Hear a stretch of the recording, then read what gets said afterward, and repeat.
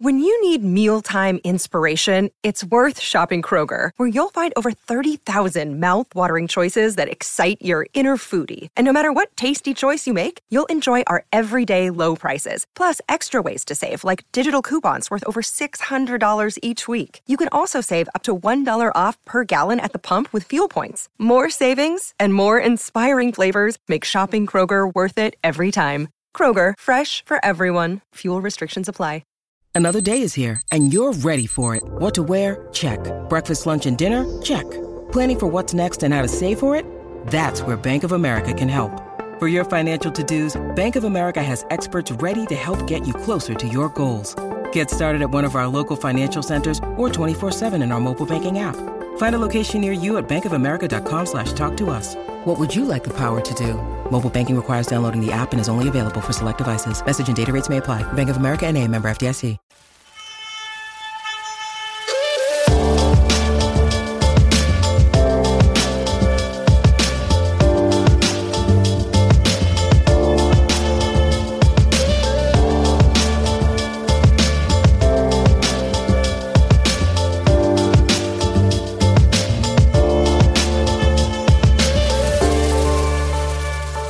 Hello Bulls fans and welcome to another episode of BullsHQ. Thank you for joining me again this week as we take you through the latest news, analysis and game action surrounding our Chicago Bulls, who over the last 2 days have dropped 2 games to the Miami Heat and the Minnesota Timberwolves. So for those of us who aren't necessarily pro-tank, these were, I guess, unfortunate losses. Both the Heat and Wolves are below 500 teams. And if the Bulls had gotten a pair of wins, their record right now would have been 7-13. And considering all the injuries so far this season, that would have actually been a pretty good story. But instead, the team is now 5-15 and looking at a very rough stretch of games coming up over the next 2 to 3 weeks. So here today to discuss those 2 losses to the Heat and the Wolves is someone who considers himself a legendary podcaster. You just have to ask him. He will surely tell you as much. It's Fred Pfeiffer. Fred, how are you, sir? Doing great, brother. Happy Thanksgiving to all the listeners. And I know you don't celebrate the holiday in Australia, but happy Saturday to you. It's always good to talk to you, brother. Thanks for having me on. No problem, mate. No problem. I'm glad to have you on. Have you? Look, I don't mean to offend you, but how many kilos have you put on over Thanksgiving? I'm led to believe you Americans really chow down over the Thanksgiving weekend. Insane amounts. So we celebrated with my father on the south side of Chicago on Thursday, and we had turkey that day. And then Friday, we actually had what's called Mexican Thanksgiving. On my wife's side, her brother is married to one of the best Latina cooks in the city of Chicago. And Rose put together what we have every year, which is Mexican Thanksgiving, which is my favorite day of the year. Since it is the great Mexican food's the greatest food in the world. And that was fantastic. So I've been, let's just put it mildly, lying around in pain for like the last 8 or 9 hours. And not just because of the Bulls. I was going to say, is that related to the Bulls or not? No, pretty much all related to food. And as an aside, watching the Bulls, reading your article on Jabari Parker, etc. So it's been a rough 2 days, but I'm getting over it now. I'm starting to feel like myself. How you been, man? I've been okay. Well? I've been okay. It's funny you say that because I've had a similar feeling. We don't celebrate Thanksgiving down in Australia, but I've had a similar feeling watching the Bulls over the last 2 games. It's been some frustrating basketball because for the most part they've played pretty well. It's just seemingly one quarter that always does them in, where they play well for a period of time, then all of a sudden they just have one terrible quarter, and that one terrible quarter ends up being the one that obviously haunts them and costs them the game. Against the Heat, it was that second quarter.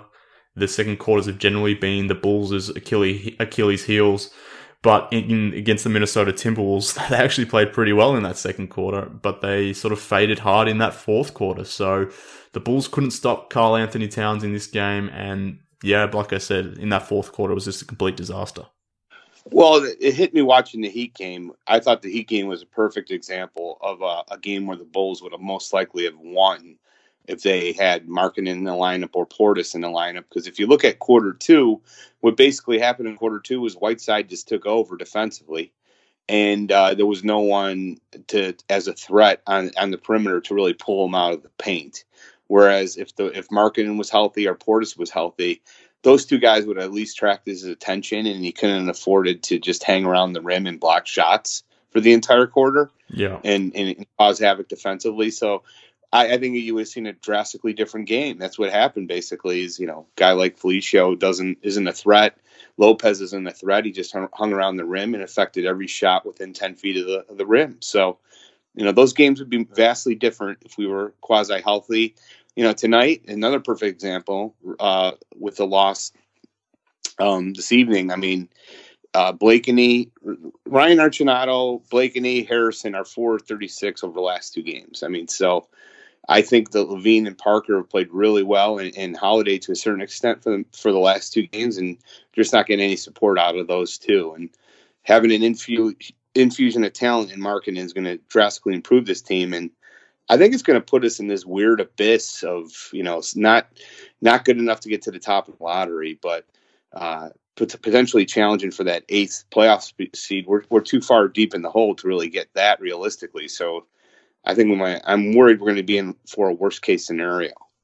Yeah, I mean that's what I'm envisioning as well. So I expect the Bulls to be in that sort of 6-9 range once it all's said and done in terms of worst records in the league. So that's probably not where we want to be at this point. You probably either want to be sort of challenging for a playoff spot, or you want to be really bad to get one of these Duke kids. But it kind of seems like they're going to be nowhere in the middle of that, really, which is kind of no man's land. But it's tough watching the Bulls at the moment, because one of the few rare spots in terms of watching this team is watching Wendell Carter Jr. And I don't know why, but the refs seem to really be having it out for this kid. And I'm like, I made this point the other day when I recorded after the Suns game, but it seems like the refs really are having it out there for Wendell Carter Jr. Some of the calls that he is called on are legitimate, but there's like one or two each game which end up costing him big time, and he has to always sit early. And against the Heat, he had the 6 fouls. He only played the 13 minutes. So to your point before about Hassan Whiteside sort of going off in that second quarter, it's tough to do, because he was doing that against Felicio and Robin Lopez, and because Carter Jr. was on the floor. So even against the Minnesota Timberwolves, for most of the game, he was sort of not in foul trouble, but in the last quarter there, he picked up quite a few and ended up with 5 fouls in that game. So it's one of those situations where it's tough to watch the Bulls at the moment regardless, but then seeing someone like Wendell Carter Jr. just get absolutely hosed by the referees over the last few games, it's tough to watch. I agree 100%. What actually hurts it more is when you pick up those 1 or 2 fouls, it affects how you play for the rest of the game. Yeah. And you see that all the way, from grammar school up, all levels of basketball. When you pick up 2 or 3 quick fouls, you have to play differently on the defensive end. Your hands are straight up. You can't reach as much. You can't take as many risks. And it really hurts your play going forward. It's just totally muted him and his talents. And it's really frustrating. This in the NBA, I always like to say this. If that was, like Al Horford playing and he did the exact same plays and ran the exact same space that Wendell Carter did, there's no way he fouls out of that Heat game. They just call it differently, and you don't see it in football. You don't see it in baseball. You don't see a different strike zone for the better hitters. I don't know why in the NBA it's constantly gone in this direction of giving the stars the benefit of the calls, but it's real. It happens, and it's my biggest issue with Fred. I just feel like that leads to a huge amount of frustration, and when from a player, especially a young player, where you're getting kind of hosed by the refs, and if your coach doesn't say anything, to Fred's credit, he did against the Heat, but if he doesn't say anything and is more aggressive in working the officials, it does lead to frustration from the players, and it leads to a little bit of a feeling like this guy doesn't have my back. You just need to do it for that reason alone. That's by far, to me, the best thing about Tom Thibodeau was that's what he did, work the officials for every second of that game, And even today, I noticed Thibodeau was complaining about a call when they were up 15 or whatever, 2 minutes left. He's still barking complaints about the official. That's what you need, And I think Fred's the worst potential mix for a young team when it comes to this, because you have the combination of a young team who's not going to get the benefit of the doubt and a coach who's not willing to fight for it. Yeah, I mean, it's hard to argue against that. Like, look, I've been on record in defending Højbjerg on certain topics that we've discussed over the last few months, but look, it's hard for me to argue against that. He's just not demonstrative out there, and when he is, he still looks relatively calm. So I certainly see what you're saying there. But even though we're sort of having a bit of a gripe here against the refs and how they've handled Wendell Carter Jr., there was no way it was going to stop Karl Anthony Towns tonight anyway, who had 35 points, 22 rebounds, and 6 assists. He was absolutely dominant, and the Bulls just couldn't keep Towns and the Wolves in general off the glass tonight. 58-40 was the rebounding count. I think the Wolves had 21 offensive rebounds. Karl Anthony Towns had 9. Dario Saric off the bench in 24 minutes had 9 himself. The Bulls only had 6 offensive rebounds as a team, so they were completely destroyed on the glass. Second chance opportunities. The Wolves had a 16-point differential on the offensive glass, which is pretty much the lead there in this game. So the Bulls just couldn't match the Wolves on the glass, and ultimately that turned out to be the difference in the game. Yeah, and I know we were joking around, going back and forth, and I highlighted a play where our good friend Ryan Archinato did not box out Saric, and Saric got an offensive rebound and put it back. So the Bulls are doing a lot of switching lately, and that's what happened. Got caught out on a switch. Ryan's alone on Saric, and a disaster happens. But I think a bigger picture here is, for whatever reason, and I haven't really figured out why, I love it when I see teams crashing the boards like that very hard. And Minnesota was doing it really well tonight. Saric especially, Towns too. Shot goes up. You'll see a power forward or a center just tacking the rim. I don't know why. I don't think the Bulls have been doing it this year. I don't think they've done it at all in Højbjerg's tenure, and I really can't, even though they've had a couple good rebounding teams. I just, especially this year, I don't know what the issue is. You don't see guys like streaking towards the rim trying to get an offensive rebound. I can't figure out why. What say you? Well, it's a couple of things. If you want to play like a 4-out, 5-out sort of style of play, it's going to be harder, obviously, to hit the offensive glass. So some teams, by design, just try not to hit it, I guess. So that's one thing. But for a team like the Bulls as well, who are pretty bad in transition D, trying to hit that offensive glass and then having that, or I guess having that reputation of not being great in getting back in defensive transition and getting back and hustling like we know the Bulls tend to do. I sort of understand why the defense and why Højbjerg are maybe instructing just to almost give up on the offensive glass. Well, not give up, but just maybe not go as hard as like a team like Minnesota do, who clearly under Tibbs, and we saw that during his tenure here in Chicago, that the Bulls teams under Tibbs hit the offensive rebounding, or hit the offensive glass rather, quite hard, and obviously the Wolves did that tonight. So I think it's more just a combination of style of play, but also the fact that the Bulls just are bad in transition D. And if you're going to hit the offensive glass, then you have to be really good and really disciplined in terms of getting back on D. But the Bulls obviously are not that. Yeah, I think they've had a couple good teams. I'd have to go back and look at the stats. I could have sworn they had a couple good teams that were offensive rebounds. Yeah, when it was Lopez and Taj Gibson, I think in the 3 alpha days, that was good. But, yeah, that makes sense. Beyond that, I'm not too sure. I'd have to check, but my gut feel is I doubt it, but I could be wrong. Yeah, I mean, we play a 4-out on the team that I coach, and to me, it's always easier to get offensive rebounds on a 4-out because your defense is so stretched. It's really difficult to box somebody out 20 feet away from the basket really effectively every time.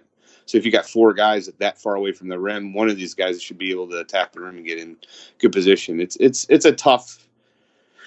I don't know. I think what you probably touched on is the answer. Sometimes the guys on the court just aren't made to get offensive rebounds, and they're not good at it. And I think that's maybe the situation here. But, regardless, it's not the reason we're losing. The team is just such we're just so, right now, with rotation players being out and offensively challenged outside of LaVine and Parker and Holiday on certain nights, it's just not going to happen. Yep, totally agree. But, I mean, let's talk about Jabari Parker, who had probably his best game as a Chicago Bull. I said that the other game went against the Phoenix Suns, but I put the caveat on it that the Bulls were playing against the Suns, who are just an abomination of a team, maybe even worse than the Bulls, and they just had no rim protection at all, and it made life a lot easier for Parker, but for all of the Bulls. So I put that caveat on his performance last time around, but against the Wolves here on this occasion, I thought he was probably even better than he was against the Suns. 27.7 rebounds, 4 assists. shot the ball pretty well, or not pretty well, very well, 61%, hit 3 of his 5 threes. So he was doing a bit out there, and I kind of liked the way he was playing because he was playing more off ball, wasn't necessarily settling for the mid-range too. There were a couple positions where that occurred, but he was sort of moving without the ball, doing those sort of little things well. Obviously, there's going to always be one or two defensive sort of plays which you can sort of focus in on and get frustrated over, which I tend to do. But I thought by and large, this is probably Jabari Parker's best game as a Chicago Bull. Well, he's scored over 20 points in 4 of his last 5 games. And, regardless of what people feel about the league, it's a scorer's league. You need to have that talent. He has that talent. His future is now with the Chicago Bulls. I've come to that realization. I think the fan base has already turned on him. So I'm kind of relieved that, hey, he's not going to be part of the picture moving forward. I do feel that he would be an excellent player leading that second unit. And I think when everybody's healthy, the Bulls would be very good, potentially very good with him and Ryan on that second unit doing great things. But I do, and Holiday too. If you can find a 3 who's better than Holiday, and either that's Hutch or maybe someone in the free agency, that's a great thing. But his future clearly isn't with the Bulls. There's not a fit there. We have a 4 who's going to, and 4 and a 5 for the next decade. So his best position's at the 4. It's not going to be here. The question is, what do you do with him? And I will say, if he's 4 out of 5 games, he keeps on playing the way he has in the last week or two, I have no doubts we're going to be able to get something for him. He's 23 years old. That's the biggest issue I had with your article. I love reading all, people disagree with me. You make a lot of good points. Not a great fit.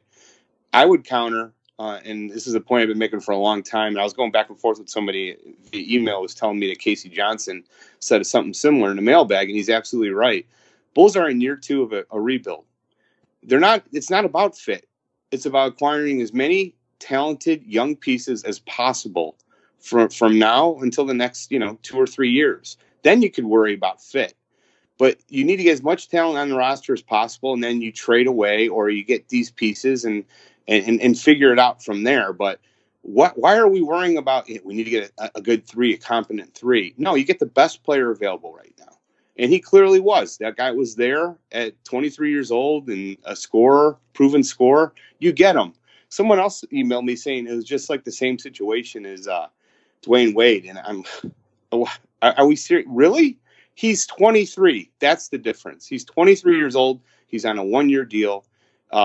To me, it was like a no-brainer to make that attempt. And now I think it's starting to bear some fruit. He clearly is getting more comfortable with the team. He's getting used to his position. He's played really well over the most part over the last 2 weeks. So either we're going to get something for him or, but I don't agree also with the idea that you should just release him, which I think suggested in your article, or somebody told me that via email. I don't understand that move. No, I'm not necessarily suggesting they should release him. I said in the article that they won't release him because that would just be a bad PR move. So there's no chance that that's going to happen. So I was just going through the potential ways that he could be, I guess, eradicated off the roster. One of them is obviously trade. You think the Bulls could maybe get something for him? I'm not very confident about that. The other way is obviously just flat out getting rid of him. And I don't think that's going to happen either. So I wasn't suggesting that would be what would take place. But I think fit is important, Fred. Now, I understand that the Bulls need to sort of just take hits on guys, but when you've already got Lauri Markkanen and Bobby Portis as your power forwards, bringing in another power forward, that's just complicating the issue far too much. So I do think fit is important. Now, with this, that's going to be sort of tested here once Markkanen comes back over the next week or two and Bobby Portis comes back in at, maybe 2 to 3 weeks after that. This whole fit versus just taking on the best player available, that theory is going to be tested here because if Jabari is better suited as a power forward, which is something we've discussed quite a bit, then what the hell happens with the power forward or the front court rotation? You move Lauri to the center in some lineups and you have Parker at the 4 and Markkanen at the 5. That's what people do now. I mean, there's a lot of lineups sort of 5 is smaller. You're basically playing a power forward at the 5 position, and then you have 2 guys that can hit the 3 that create runways for Dunn and Dunn and LaVine to rim rock.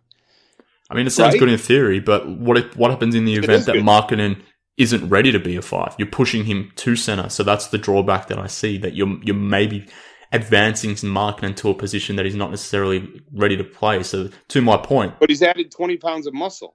Well, he did before he did before he sprained his elbow. I'm not sure how many bicep curls he's been doing once he sort of sprained that elbow there. So if Markkanen is ready to go to 5, then maybe it can work. Maybe the rotation can work in that sense. But if Markkanen isn't ready to be a center for 15 minutes a game, then this is when this whole theory is going to get tested. So I don't necessarily subscribe to the theory that fit isn't important at this point. I think it definitely is. Well, let's look at that game against Miami, quarter 2. That's exactly what the Bulls would have probably done. A smart move would have been, let's put Markkanen at the 5, put Parker at the 4, and then you immediately then mitigate Whiteside's effectiveness, because he's going to have to go out and guard 25 feet out. You got to guard Lauri Markkanen that far out. You can't just hang around the rim. And I think the more I'm watching the league, I'm just laughing at some of these lineups. But you know what? If that's the way it's going to be played, Lauri Markkanen absolutely can give you major minutes at center. Bobby Portis can give you major minutes at center. You know, Lopez is a dinosaur. If he what does he do great? His best thing are awkward post moves, and that's why he's not playing much. Felicio is just a disaster. I think those 3 guys are pretty good. 4 guys, excuse me. Wendell Carter Jr., Portis, Markkanen, and Parker. That's a good front court rotation, those 4. That's what you should stick with, and everybody else can pound sand. I do feel like that's an option, and I think you'll see that quite a bit. I think that you're going to see Markkanen, Parker, Holiday, LaVine, and Dunn when it gets back. And I do think that's going to be effective. Well, I mean, time will tell. We'll see what happens, but obviously we haven't necessarily seen it materialize on the floor just yet. Maybe you're right. Maybe Markkanen can handle those center minutes, and maybe that does unlock the front court a little bit. But hopefully you can, because otherwise the Bulls are going to be really top heavy in that power forward spot without many small forward options, and obviously not too many center options, given that we're sort of writing off Lopez and Felicio here as players that aren't very useful in the modern NBA. But what about Zach LaVine? He had a pretty good game, I thought, tonight against the Wolves. He led the team with 28 points. It's tough going out at the moment there for Zach LaVine at the moment, given that the team has so few options around him. But he did have an efficient game, 9 of 17 shooting for his 28 points, 8 rebounds, 4 assists, got to the line 12 times. So he's playing pretty well considering all the issues around him. And I do feel for him at times, but I think the fact that the team has sort of had so few options around him, his 3-point shot has completely gone missing, and there's just no one who really has the ability to set Zach up for a catch and shoot 3. So I don't know what the numbers are. I probably should have looked it up before stating this, but it feels like LaVine basically never gets catch and shoot 3s at this point. They're almost always off the dribble, and it's not surprising to see his 3-point percentage plummeting because of that. No, I agree 100%. You know, he was 11 of 27 against the Heat, 1 of 5 from 3. I thought he's had a stretch of some very bad, inefficient games, but it's just because he's getting blitzed every time he touches the ball. I generally have a feeling about LaVine attacking the rim, good. LaVine settling for long 2s and 3s, bad. And right now, this team is not able to, open up runways for him. It's just a fact. Parker hasn't been hitting the 3 at a great rate. Holiday's been shooting pretty well from 3, but no one still, I don't believe, is really paying a ton of attention to him. I guess that might change in the near future if he keep this up. And he's definitely played well on some nights. But overall, Carter's just been, to me, a little bit disappointing from 3. Obviously he's a rookie. You can't expect a lot from a 19-year-old. I do think he's going to get much better at shooting the 3 going forward. When Markkanen comes back, that's the whole key. When Markkanen comes back, it's going to open up everything for him. I think you're going to see him improve significantly. My only concerns are, LaVine's got to realize down the stretch in the fourth quarter, I want this to be Markkanen's team. I envision Markkanen as a top 10 player. He's got to be the alpha in this team, and then have LaVine kind of work off of him. I think that's the best way to maximize what the Bulls can be, and have Wendell Carter Jr. as a do everything else type of guy, setting great picks, passing well, rebounding, playing defense. That's where I think I do believe the Bulls can be a title challenger just with those 3 as the best players, Wendell Carter Jr., Markkanen, and LaVine. That's how high I am on Markkanen. And I know I'm on an island on that one.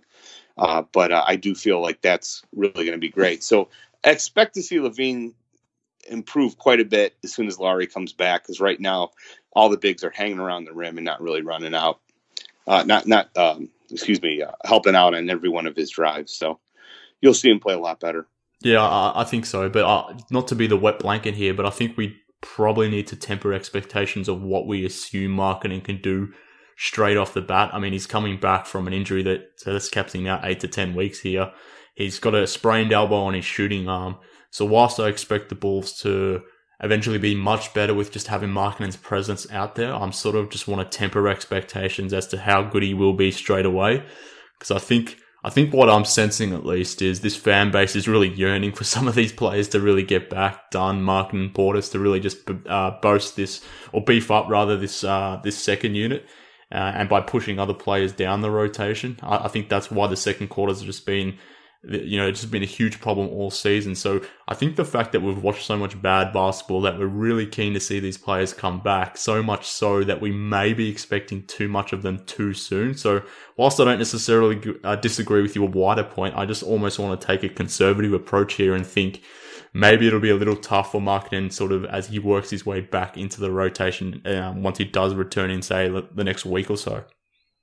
Yeah, I do. I want to get your opinion on, like, I still hear people talking about the tank, and I agree. Like, ideally, it'd be great if we had a top 3 pick. There's 3 great players out here, but how's that going to work? Like, when Markkanen comes back and Dunn comes back, do you really believe this team's going to be terrible?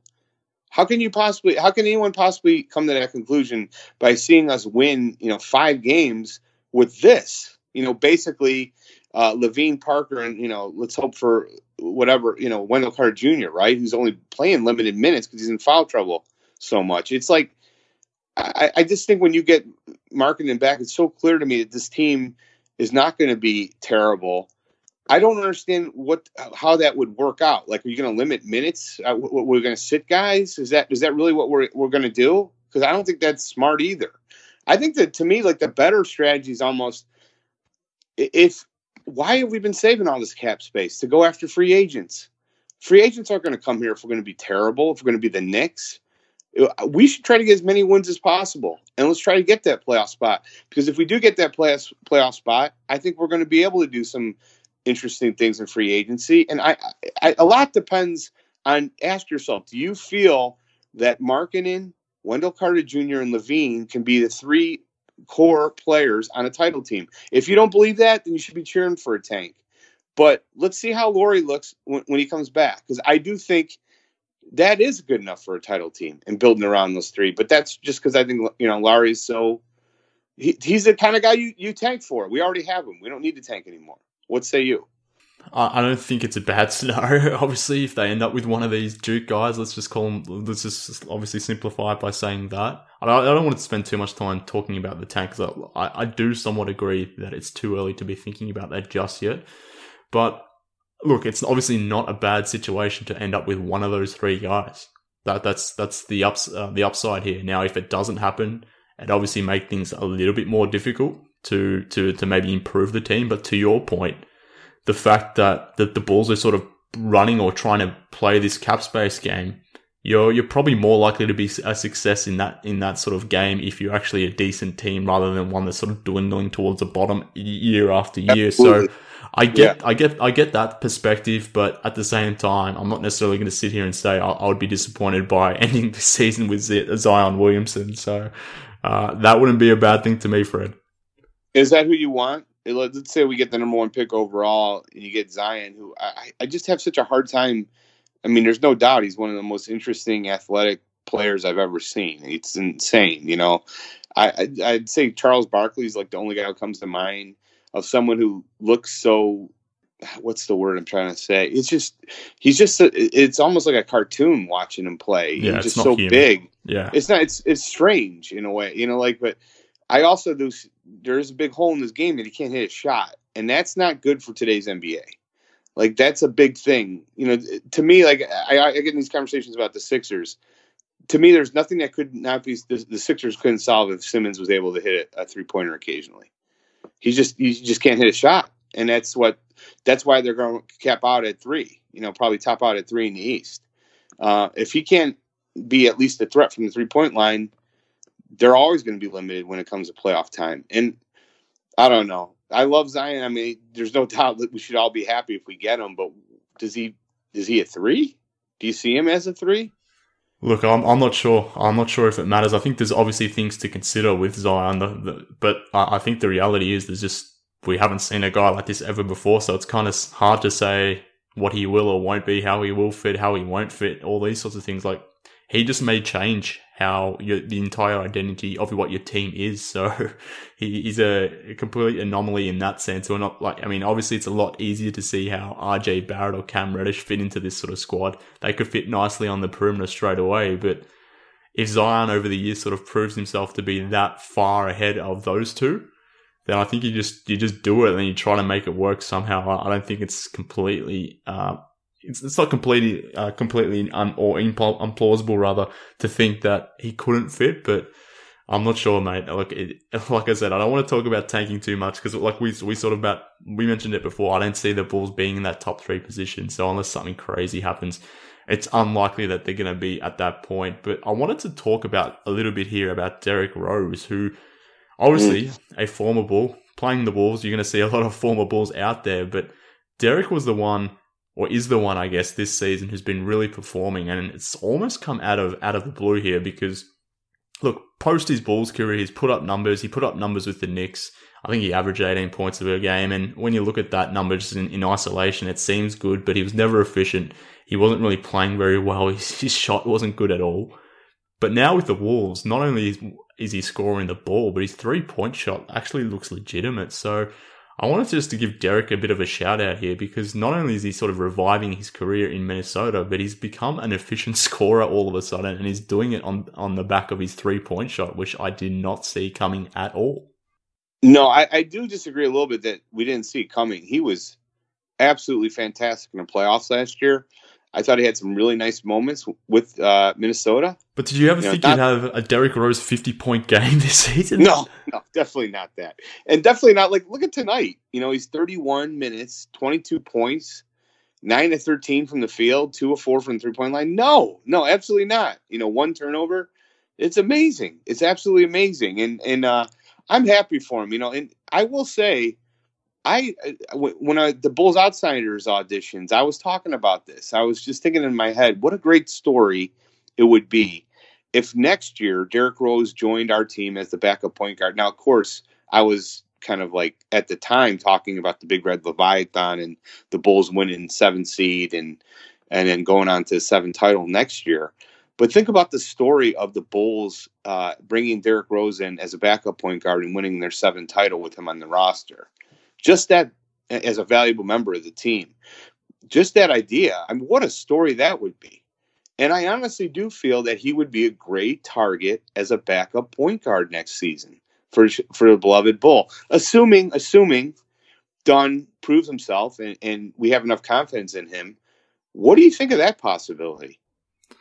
Well, it's funny because I had a tweet out this morning suggesting that the Bulls in free agency, or at least I was thinking about free agency already, and given how bad the Bulls have been, you can sort of excuse me for that, but I was looking at it and I was looking at the available point guards, and I noticed Spencer Dinwiddie was available. Now we know he was a brief Bull during, he was a brief Bull during his career, I should say, but I wouldn't mind sort of bringing back Spencer Dinwiddie, but at the same time, if that doesn't happen and Dunn does prove to be that starting point guard, then I could see that Derrick Rose situation where he could be that spark plug off the bench and could really run that backup unit. And I guess he's been playing a little bit more shooting guard than point guard for Minnesota, so that's something to consider now as well, whether his career is more transition to the 2 than the 1. So maybe you would still need a backup point guard, but I'm not against the idea of bringing Derrick back, but look, I'm not sure. Maybe he just wants to stay in Minnesota now, given how good things have worked for him there. Yeah, we'll see. I mean, I think there's a good chance Tibbs, this will be his last year there, and obviously he has a special relationship with Tom, so who knows if he'll want to be there if Tom's gone next year. Who knows if the new coach or organization will want him there. I mean, I think they're going to have a hard time letting him walk, though. If he keeps on playing at this level, he's clearly a fan favorite there. He's been awesome. The issue with Derrick is always the same thing. It's like even after he had the 50-point game, within a week he was off, missing games due to injury, and it's just so unfortunate for him. Hopefully he can stay healthy and kind of thrive in this type of Jamal Crawford role going forward, because I wish him nothing but the best. I don't understand the hatred or animosity towards Derrick Rose. When you get down to it, his career here in Chicago was a disappointment because of injury, and it's not his fault. I mean, I just don't understand. I do understand some people, their points they're making. It all comes down to he sat out the whole year. That's what it comes down to. And that really rubbed people the wrong way, especially in Chicago, who obviously do not like it if you're not giving forth effort. It's an unforgivable offense. But, I think if you just let it go, that's what I'd like to say. Obviously, I don't know. Do you feel that's the reason? What do you feel the reason that he's so disliked in Chicago in some quarters? Yeah, I mean, it is the quitting thing. People have the perception that he's quit, obviously, and it's completely justified, I think, as to why people feel that way. But I think it's also the reverse is completely justified. And I think it's probably part of the reason and probably the source of why this fan base, in terms of how we're always opposed on certain topics, how there's always this faction or this large 50-50 split between ideals of what fans sort of think about this squad. I think the Derrick Rose situation, the injury in sort of 2012, that sparked the whole thing, and everything's just flown on from there. So I get both sides. I don't necessarily have a strong view either way. I still have, I guess, a connection with Derrick Rose, but I completely understand why someone may feel otherwise and why they feel strongly about it, and why there are still fans from Chicago who still want to see this guy do well and still would love to see him back in Chicago. So I completely get both sides, but at the same time, I'm kind of happy to see him sort of rekindling his career in Minnesota with Tibbs, with Taj, and obviously Luol Deng now in there as well. It's kind of cool to see that all happening away from Chicago, but at the same time, I'm just glad for Derrick that it is occurring. He's obviously been pretty damn amazing, but amen, 100%. Just really quick though, I do want to mention, I saw your tweet on Taj. I agree 100% on that one too. I would love to see that guy back in Chicago. And as an aside for anyone who's not in Chicago, I was listening to the radio broadcast, and Chuck Tversky brought up an interesting story that Taj had the exact same ankle surgery that Denzel Valentine is about to undergo. Yeah. And Taj had specifically stated that surgery saved his career, and he reached out to Valentine to tell him, hey, this will help you, just give him word of encouragement. I mean, the guy is such a class act.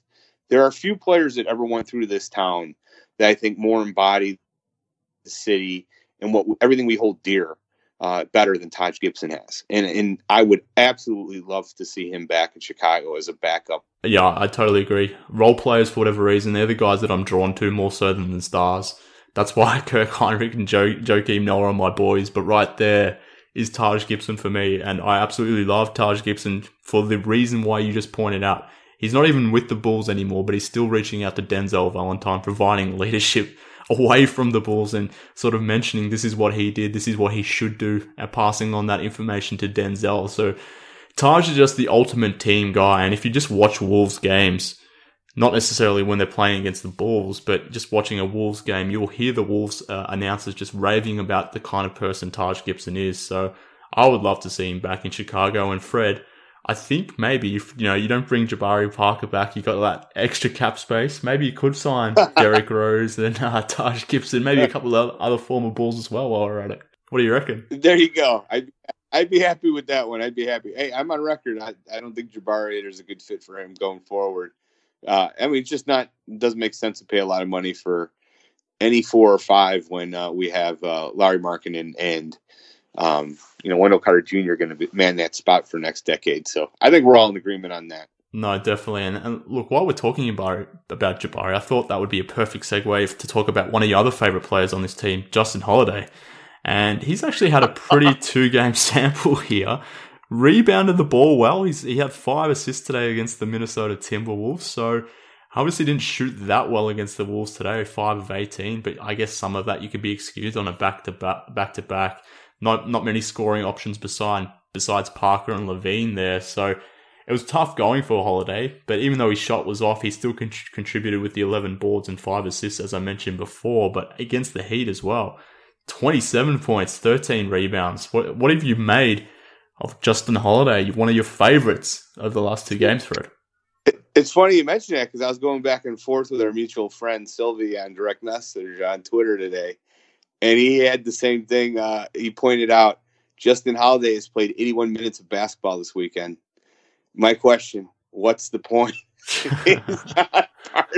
I love that. That's what I say. What's the point to everything? He's not part of the future. You're not getting anything in a trade. That's the one part I kind of disagree now. Like, after listening, I will admit when you have good points, and you brought up the point that last year, we weren't able to get anything for him, but now he's on a contract that's obviously, expiring. I am starting to believe we could get something for him. There are a couple areas where you might be able to send Justin Holiday, especially if there's any more injuries. New Orleans, right? Wouldn't that be a good fit there? Yeah, there's a lot of spots where you're starting to believe that, but I think we both agree Justin Holiday's not in the future of this team. I don't think so. It doesn't really make sense. He's not on the team next year, right? I doubt it. So, I mean, well, let's get into it really quick since you're bringing him up. I will admit I was probably a little bit too harsh on him this year. Just a little bit. He's come around and had some nice performances. He also, I find him maddening because I do feel like he's inconsistent. Like, he'll have a great game. No doubt he's had a lot of those. And then the next game, he's 2 for 10 or whatever. And, slightly below average defense. Not a great rebounder, not a great passer. He's allergic to the paint. But, he's not on the team next year. When Hutch gets back, I want to see Hutch playing more. Do you concur? Do you want to see that move starting to happen where you're giving the young guy minutes, or do you feel like, hey, maybe we should still be playing to win?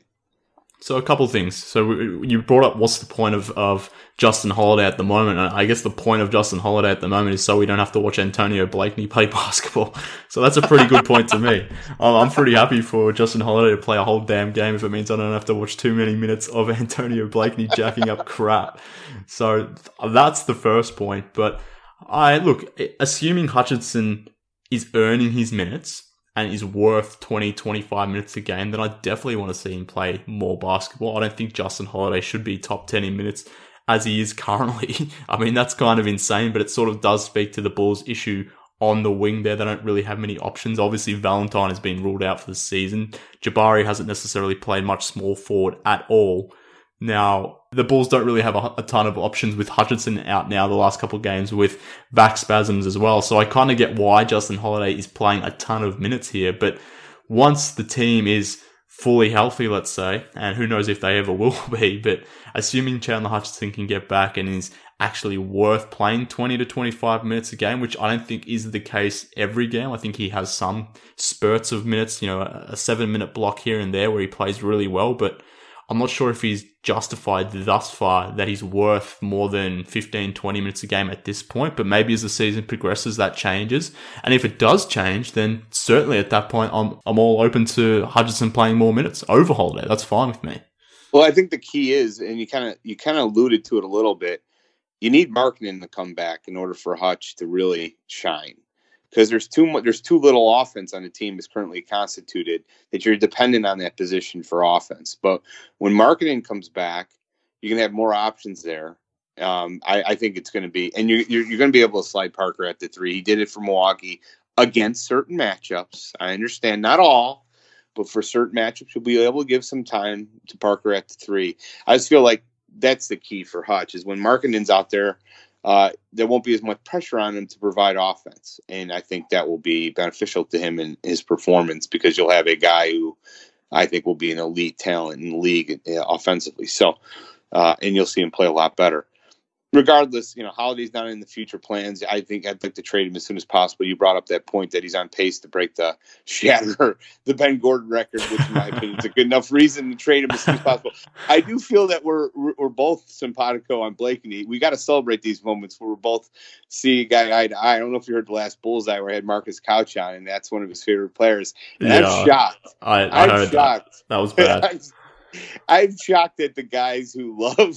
There are tons of people I respect and love who are in love with Blakeney, and I don't understand it. I just don't see it.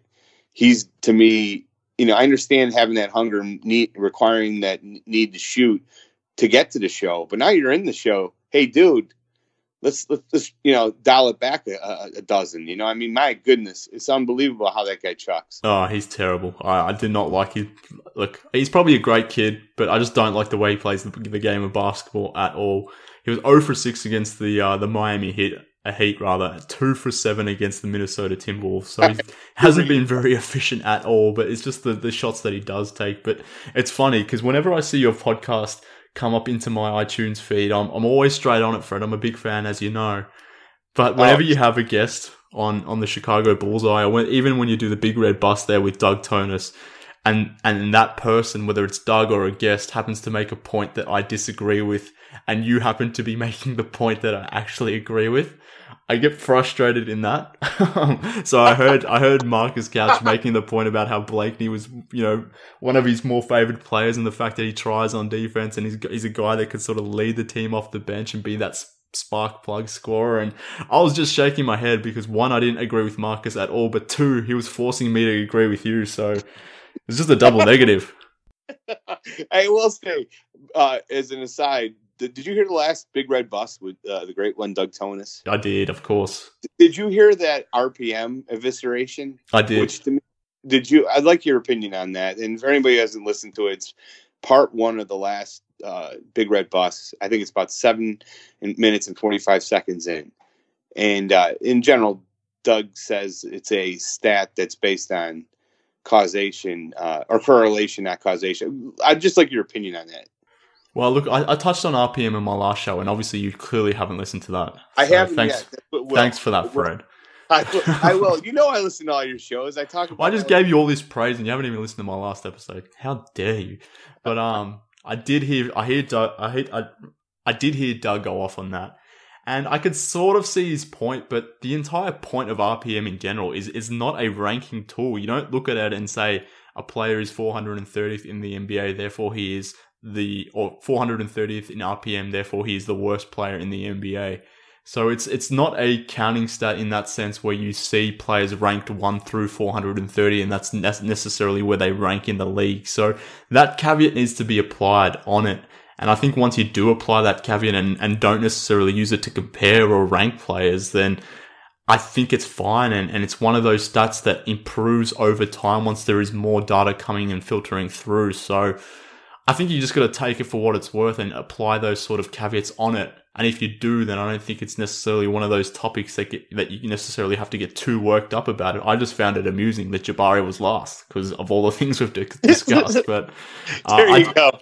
I did understand why Doug sort of took exception to it, and I kind of get his point of view. But I think if you look at the stat and how to apply it a little bit differently, then maybe it's not a big real issue, I'd say.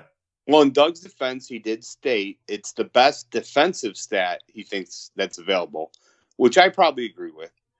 And then he also stated that even the people who defend it said you need more of a body of work, which I agree with wholeheartedly. Like to make anything, and that's the problem is people are, of course, tweeting me, making conclusions out of Jabari Parker's the worst player in the NBA due to the RPM stat. That's basically what I got for about 2 straight weeks in emails and tweets. Or not 2 straight weeks ever since it came out. Every day I'm getting one. Hey, did you see this? Yeah, I've seen it about 10,000 times. Thanks, pound man. No, fair enough. And look, I mean, I also heard Doug close the show by saying, give Big Red Bus a 5-star review, subscribe, do all that sort of stuff on iTunes. But then he did also say, if you do happen to think it's only worth one star, then the show is now called BullsHQ. So he was taking a stab at this show. So I've got to have a quiet word to the old Doug Thonis there, and just have a quiet word to Doug and just see what he's asking here or what he's putting out there. He always talks highly of you, no matter what I complain. No matter what I complain about. I think the world of Doug. So I'm just joking around here, but Fred, before we go away, we've talked enough about these 2 losses, the loss to the Wolves and the Heat.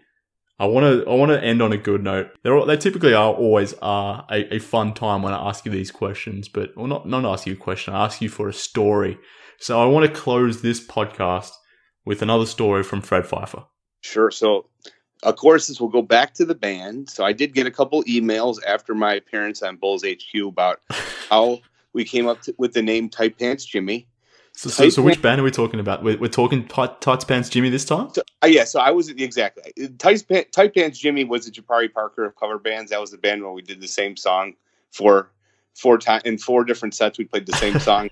So the first set was great, and the rest was awful, as you stated. So I've been in 3 bands. The first band, Wanted Tension, in college, with my band in college, and then Giggle Water was after college, and that was the most successful iteration. And then Tight Pants Jimmy was the final band. And Tight Pants Jimmy, the name I got Tight Pants Jimmy from was in Vegas. I went to Vegas every year for about 20 years, from when the time I was in college to out of college. And then anyhow, to make a long story short, I always, before I was married, I always had a code name. All the guys that I went with, we never were our actual names. So I was Jimmy on one of those trips. Because you're a big time celebrity and you just wanted no one to know where you were sort of staying in which hotel. Is that why? Yeah, basically. I'm sure that people listen to this who've gone to Vegas, they just want to go have fun and not, have a fake name, an alias. An alias in Vegas is it, as I call it. And I wrote a song called Alias in Vegas, which I maybe will play on one of my later podcasts. One of the original songs we did in Tight Pants Jimmy. Anyhow, so unfortunately, I had gained a little weight, and I went from a size 32 to a 34, maybe even pushing a 36 in the jeans at the time. And I took the wrong, all the pairs of pants I took were the wrong size. They were my old size, 32. So these pants were so skin tight and looked so ridiculous on me that when we went to this one establishment, a woman came up to me and started a conversation with me. And then I was uncomfortable. And she said, "What's wrong with you?" I'm like, "These pants are too tight." And she looked at them and she was like, They are far too tight. You know who you are? God. You're Tight Pants Jimmy. And that's how the name started from there. And unfortunately, after about a 2-hour conversation, she ended up being a lady of the night, which was the worst part about it. After wasting my time, she said, honestly, you would have never guessed it. You would have never guessed it in a million years that she was a lady of the night. She seemed like a nice girl.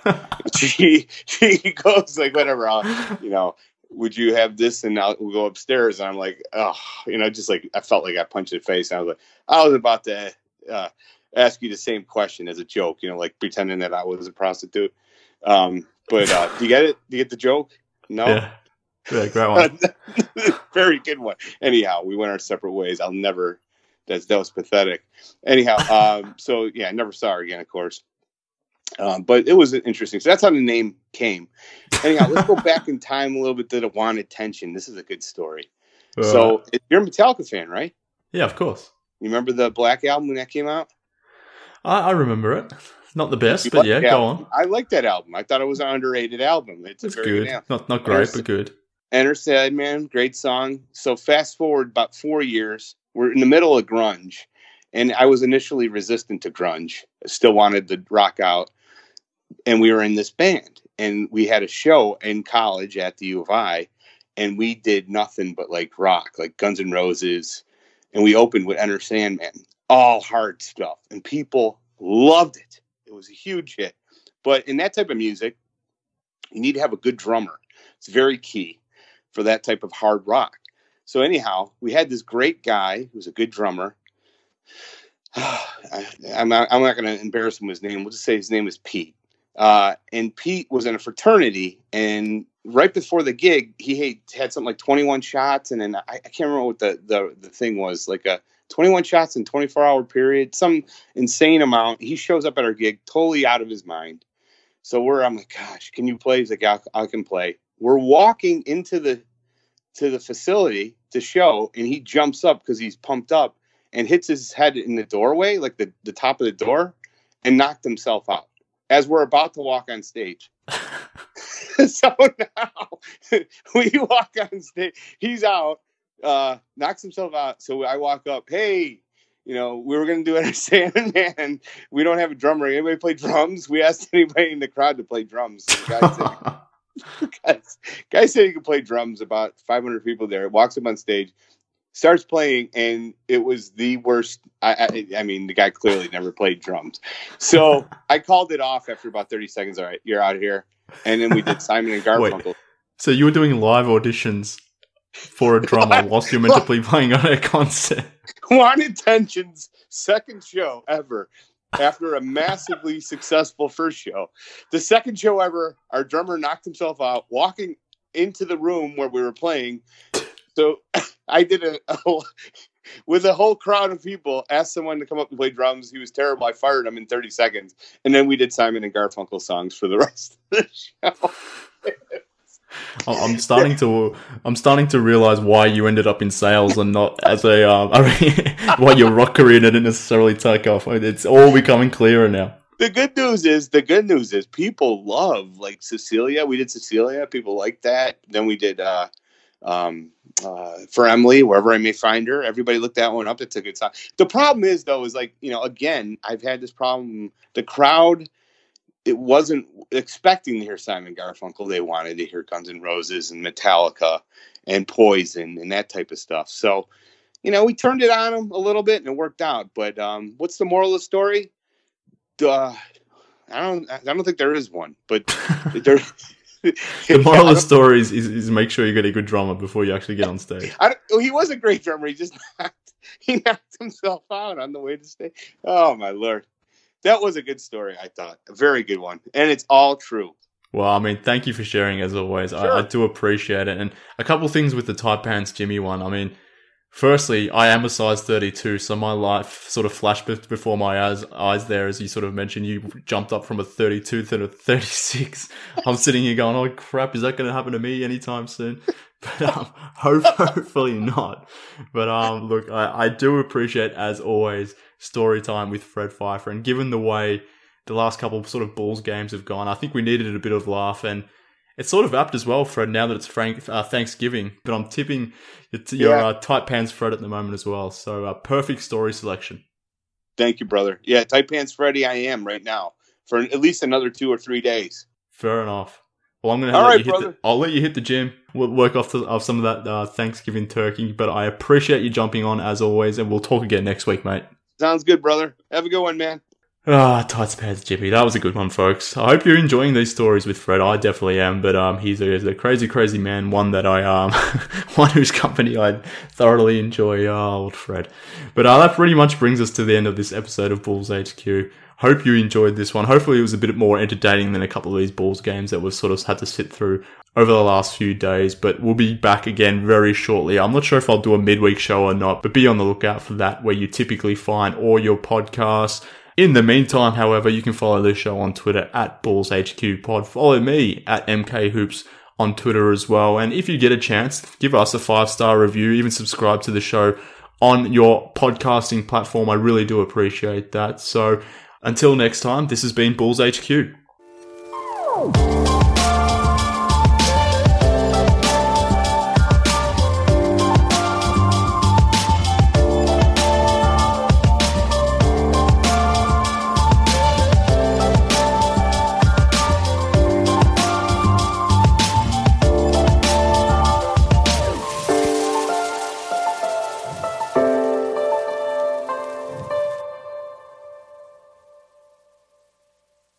I'm Amira Rose Davis, historian and co-host of the sports podcast Burn It All Down. And now I'm hosting the new season of American Prodigy, all about Black girls in gymnastics. For the last 40 years, Black gymnasts have moved from the margins to the core of the sport and changed gymnastics along the way. Now, they tell their stories.